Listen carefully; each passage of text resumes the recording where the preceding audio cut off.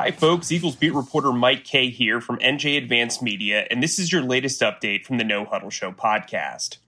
The Eagles' injury woes continue to grow during the summer. The Eagles have listed quarterback Carson Wentz as day-to-day with a soft tissue injury.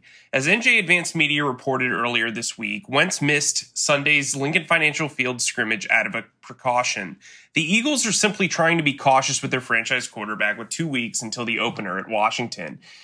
In worse news, wide receiver Jalen Reagor injured his left shoulder during the team scrimmage at the Link. According to multiple reports, Reagor is set to miss 2 to 4 weeks with a small tear in his labrum. With Reagor sidelined, the Eagles will need to rely on Deshaun Jackson, J.J. Arcega-Whiteside, Greg Ward, and fellow rookie John Hightower.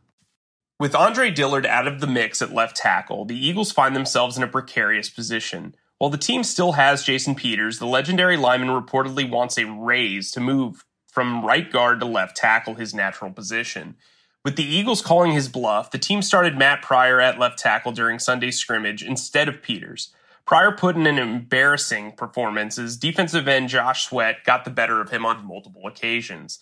The Eagles are also considering Jordan Mailata and fourth-round rookie Jack Driscoll at left tackle.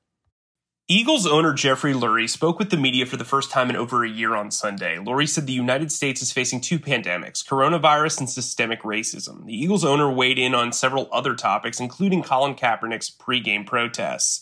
Lurie said the league should have listened to the former 49ers quarterback at the time when he decided to protest before games during the national anthem in 2016. Lurie also said he supports the players in their efforts to bring awareness to social injustice. He thinks owners are listening to their players more than ever before.